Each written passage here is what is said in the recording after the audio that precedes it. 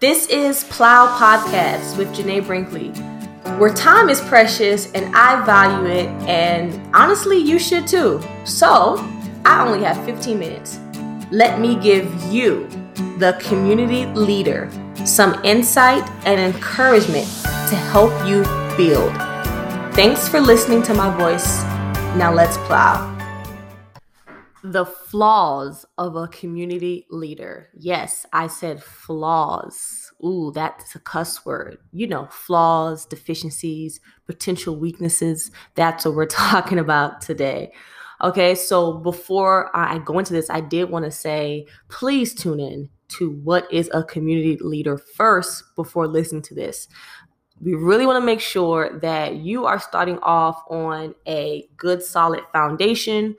Because remember, we're taking steps by steps in this journey. So I don't want you to come in between, in the middle, and get confused because you didn't get the foundation. Fundamentals are always important. All right. So tune into what is a community leader first before listening to this. Also, at the end of this episode, I'm going to be sharing some insights about the consumer community. And this is specifically for entrepreneurs and business owners. Okay. All right, so let's talk about the flaws of a community leader. All right, so here is a flaw that I've identified and I want to share with you all. The first one is, I'm sorry, let me slow down. Before I get into this list, here's what I want you all to understand. We all have flaws. And you know what? There's so many to count. I've only came up with about 6 of them, but trust me, the list is long. And these flaws aren't something that's, again, one size fits all. You're going to continuously hear me say that because we are all different, unique cases. But these are just ones I want to bring to the forefront. These are just ones I want to share with you all. And these are just ones that I'm suggesting that you see, do you identify with them so you can be self-aware, so you can mature and grow from them. And then we can just continue to plow, continue to build, okay, as healthy leaders, right? Also, another thing I want to tell you about flaws in community leadership is that they might not be prevalent in one season, in 1 month, in 1 year, but then they might show up in a couple of years, right? Sometimes flaws don't show up necessarily, or you're not aware of them as strongly because the circumstances didn't provoke them. So what I mean by that is, if you're a community leader within or a social activist and everything's good, or you don't identify certain flaws, maybe it's because you're still small. And I'm saying small as in maybe because you only have 20 people you're leading. But just wait until you get about the 100. Wait until you start leading thousands. Wait till you start having influence over 1 million. Then you start to see, man, these are the flaws I'm not recognizing. Maybe some of the flaws that we point out in other community leaders, we can't relate to them yet because we haven't got to their perception yet in level of influence or whatever it may be.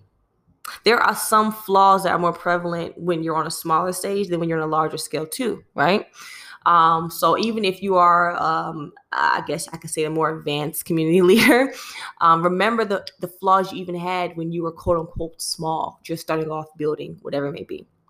All right, so that's just a few precursors before we get into it, okay? All right, so let's start with the first identified flaw of a community leader: prioritization, or not understanding how to prioritize. So sometimes our priorities as community leaders get distracted or misaligned because our focus is not managed between the people, the profits, perception, and or the place. So what I'm saying is, maybe we're prioritizing our energy to the people instead of revenue. Maybe we're prioritizing our energy to the revenue and the profits instead of perception and public view, which is actually important. Or maybe we're also focusing more so on the place and the problems, or the unique problems within the shared space, the facility, the gathering place. So it's all about managing our priority, our attention within these different realms I just named: the people, the profits or revenue, the perception. So that's more so like public relations and or the place, the shared space. Okay. When I say the shared space, I'm also meaning the organization you could be in, the construct you can be in, right? Focusing too much energy on the system and the institution, whereas that energy right now needs to be managed to the people. So remember, we are always focused on the problem or problems, but what problem is the most important in this season? So what did you decide from research and competence, not just emotion, were the top two positive influences you wanted to provoke? That's where you put your priorities. That's where you put your attention in. That's where you put your energy to. That's where you lead your community to. Okay. All right. Next one is unawareness to listen to your community needs. So you're leading this community. Okay. And based on definition that we said in the episode of what is a community leader, you're serving them. How can you serve someone and you don't know what they need? How can you? It's just like going to a restaurant and the waiter just comes to you and just gives you a steak, but they didn't really assess the fact that, first of all, you're vegan. That's not what you need, nor is it what you want. So what a flaw identifying community leaders is that sometimes they, right, can serve based on what we think a community needs. One of the things I've experienced in my career within nonprofits is that's a big one. And I'm not going to go too deep into that, but that is a big one, a really huge one, where you have the government agencies giving out grants like pancakes. And being facetious, giving out grants like it's nothing to fund programs by organizations, nonprofits with the heart to do good, but they have not assessed the need of the community. And so yet they're getting all this funding to build these programs, and yet no one's coming to them. No one's engaging with them because it's not the need. You mean well, you want to do well, hopefully. For the most part, I hope you do. I really hope you do, right? And not just trying to do it for sakes, right? But at the end of the day, unawareness to listen to your community needs is a strong weakness of community leaders. It is. You're serving. I have to first assess what you need. What do you need? What do you want even? I think a lot of times with certain people, we often forget that people do want things. They do want things. What do you need and what do you want? Don't disregard the wants of your community as well, okay? But remember, this is servanthood. So I'm adopting the servanthood leadership theory and principles, obviously in my definition I'm presenting on this podcast, right? But you have to assess it, right? Do surveys, get down in the ground, speak to people, speak to the community. Don't sit so high where they can't talk to you, they can't touch you. Entrepreneurs, do surveys with your consumers. Don't just get the sale and then leave them high and dry. See what they say. Get the feedback. Just because they bought your product one time, it doesn't mean you can keep them as a customer again. So say, hey, yes, you bought this one time. That doesn't mean that what you have to say is invalid or irrelevant. I still want to hear from you. I still want to see what your needs are. All right, so I'm gonna stop right there on that one. Next one. Personal interest overrides community interest. Man, this is a big one. Personal interest overrides community interest. Now, here's the thing about being a community leader is that it gets really tricky, right? Because when you're dealing with people, you're dealing with your community, you're dealing with other officials within the community, surrounding community, things of that nature, and you're trying to be diplomatic, you're trying to have relationships, different communication avenues, because you do need resources within people and other leaderships outside of your community, right? The thing about it is that, let me slow down. First of all, it's irrational to think no leader has personal interest as a community leader. That's irrational to think. That's so irrational. We have to really understand that every leader has personal interest in leading. And if you don't, then it's like, okay, then what's your purpose? You're setting yourself up for being essentially naive and in deception when you're thinking, I don't have any personal interest in leading this. Yes, you do. Yes, you do. And it's okay, because having personal interest is not necessarily a negative thing or a bad thing. However, it becomes negative or bad and and bribery and corruption can come in when your personal interest as a community leader overrides the needs of the community. I said override. Okay. So here's where we get the collide of personal interests and community interests, and usually at the center of that collision is the potential profit gain, right? Money, right? Money, usually surrounded by influence, power, whatever it may be, right? And that's usually at the crux. I'm saying usually, right? It can get a little tricky. And so when we're talking about that, as we're talking about, as you grow, how can you manage your personal interests with the interests of your community? Because the reality is that, again, you're always going to have personal interests. We just don't want it to get to the point where now you're putting your needs above the community, when the whole purpose of being a community leader, based on our definition, is you're serving them. You're serving them. All right. So now we're at number 4. We're talking about control. Okay. So community leaders are very susceptible to being controlling, and therefore this can lead to being tyrannical and trying to be punitive based on disagreement or loss of influence, essentially fearing threat, which rooted at insecurity. So there's a fear of losing a position or perception of leadership, or it could also be a misinterpretation of care. Here's the thing about, people who become tyrants or community leaders that it just goes south, right? It's not always with bad intentions. Sometimes as a community leader, you have so much compassion, and we're going to talk about that later, but it can turn into now a fear, and you end up being overprotective of the people you're leading, in which, the fear of them failing, the fear of things not going right. You don't allow people to maneuver in freedom without having an input or approval in everything and for everything.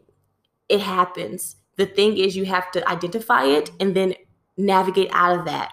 But control is a big thing that a lot of community leaders don't realize they end up in doing. Control of what it's my way or the highway, and I think this is the best way, and yada yada yada. So that's a really big thing. It's all fear-based. Control in general is all fear-based, but just want to be mindful of this, being a community leader and being self-aware of it, seeing what's coming after you. Because again, like I said earlier, some of the stuff won't show up because you're not in the season for it to highlight itself, right? So it's always about being aware of what is coming after you as a community leader in the flaw. Next, number 5, compassion fatigue. And this is a huge one. The goal attainment and work capacity is not managed, and they're not at a good pace. So people get compassion fatigue where the goal seems too far in reach. You're not managing your self-care. Now you don't care at all, right? You're more irritable. You lose compassion you once had. You lose sight of the reason, the purpose. You're so discouraged. You're pessimistic. You're rude. Rude is an obvious sign, especially when you're in the business of leading communities. It's a really obvious sign of compassion fatigue because, again, it hinders servanthood.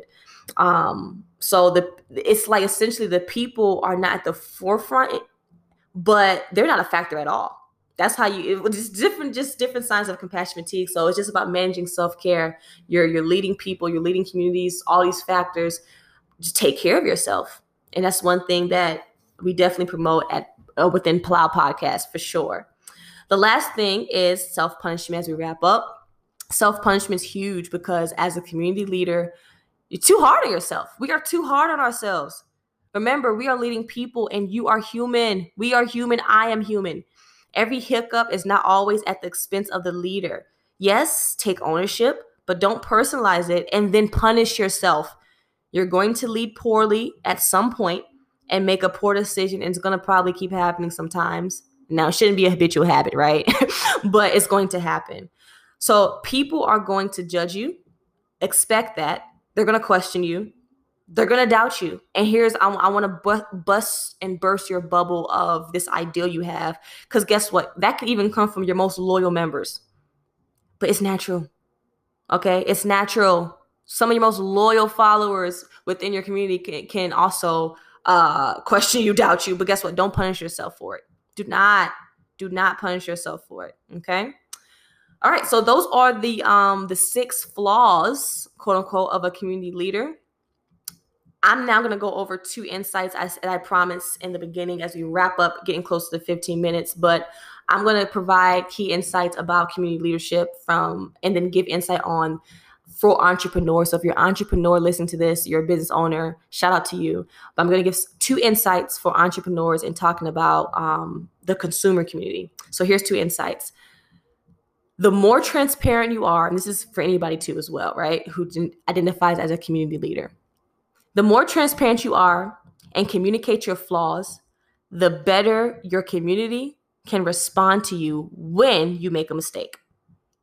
Because you are going to make one, plenty.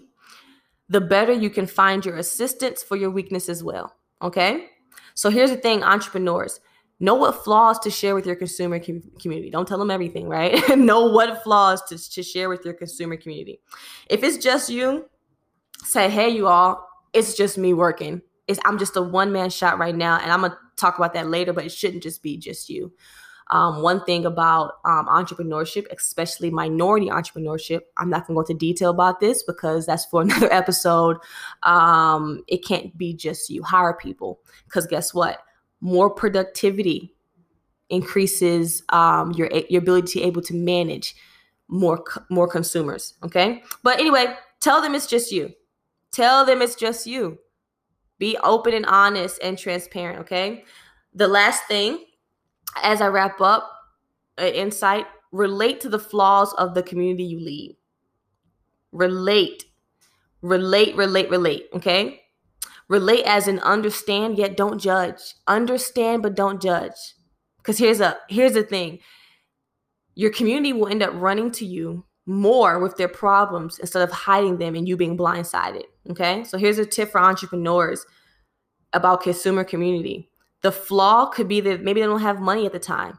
Maybe, they can't buy a product they want to, they can't buy it. But relate to that, but be genuine about it, right? If you can't relate to that, then don't try to make up something, but be genuine. They will open up more, and now you can serve them and be flexible with payment plans, other creative forms of payment, things like that. And because you related, they are not open, and the chances of them buying has increased. It's always important to relate to the community because we are community leaders. All right. Well, that's it for this episode. Thank you all so much for your time. Bye. I am so grateful that you chose to invest your time by listening to my voice. Don't forget to subscribe to this podcast and the website. Information is posted. Subscribers get a lot more resources than I can offer in a 15-minute podcast, and I am here to help you. I want to see you grow, become a healthy leader, make profit, and provoke change. That's success. And in your success, I believe that it will provoke the success of our communities. And don't forget, I also want to hear from you. What do you do? What are you trying to do? Why are you doing it? What do you need help with? What did you like and what didn't you like about this episode? Let's talk. I want to hear it all.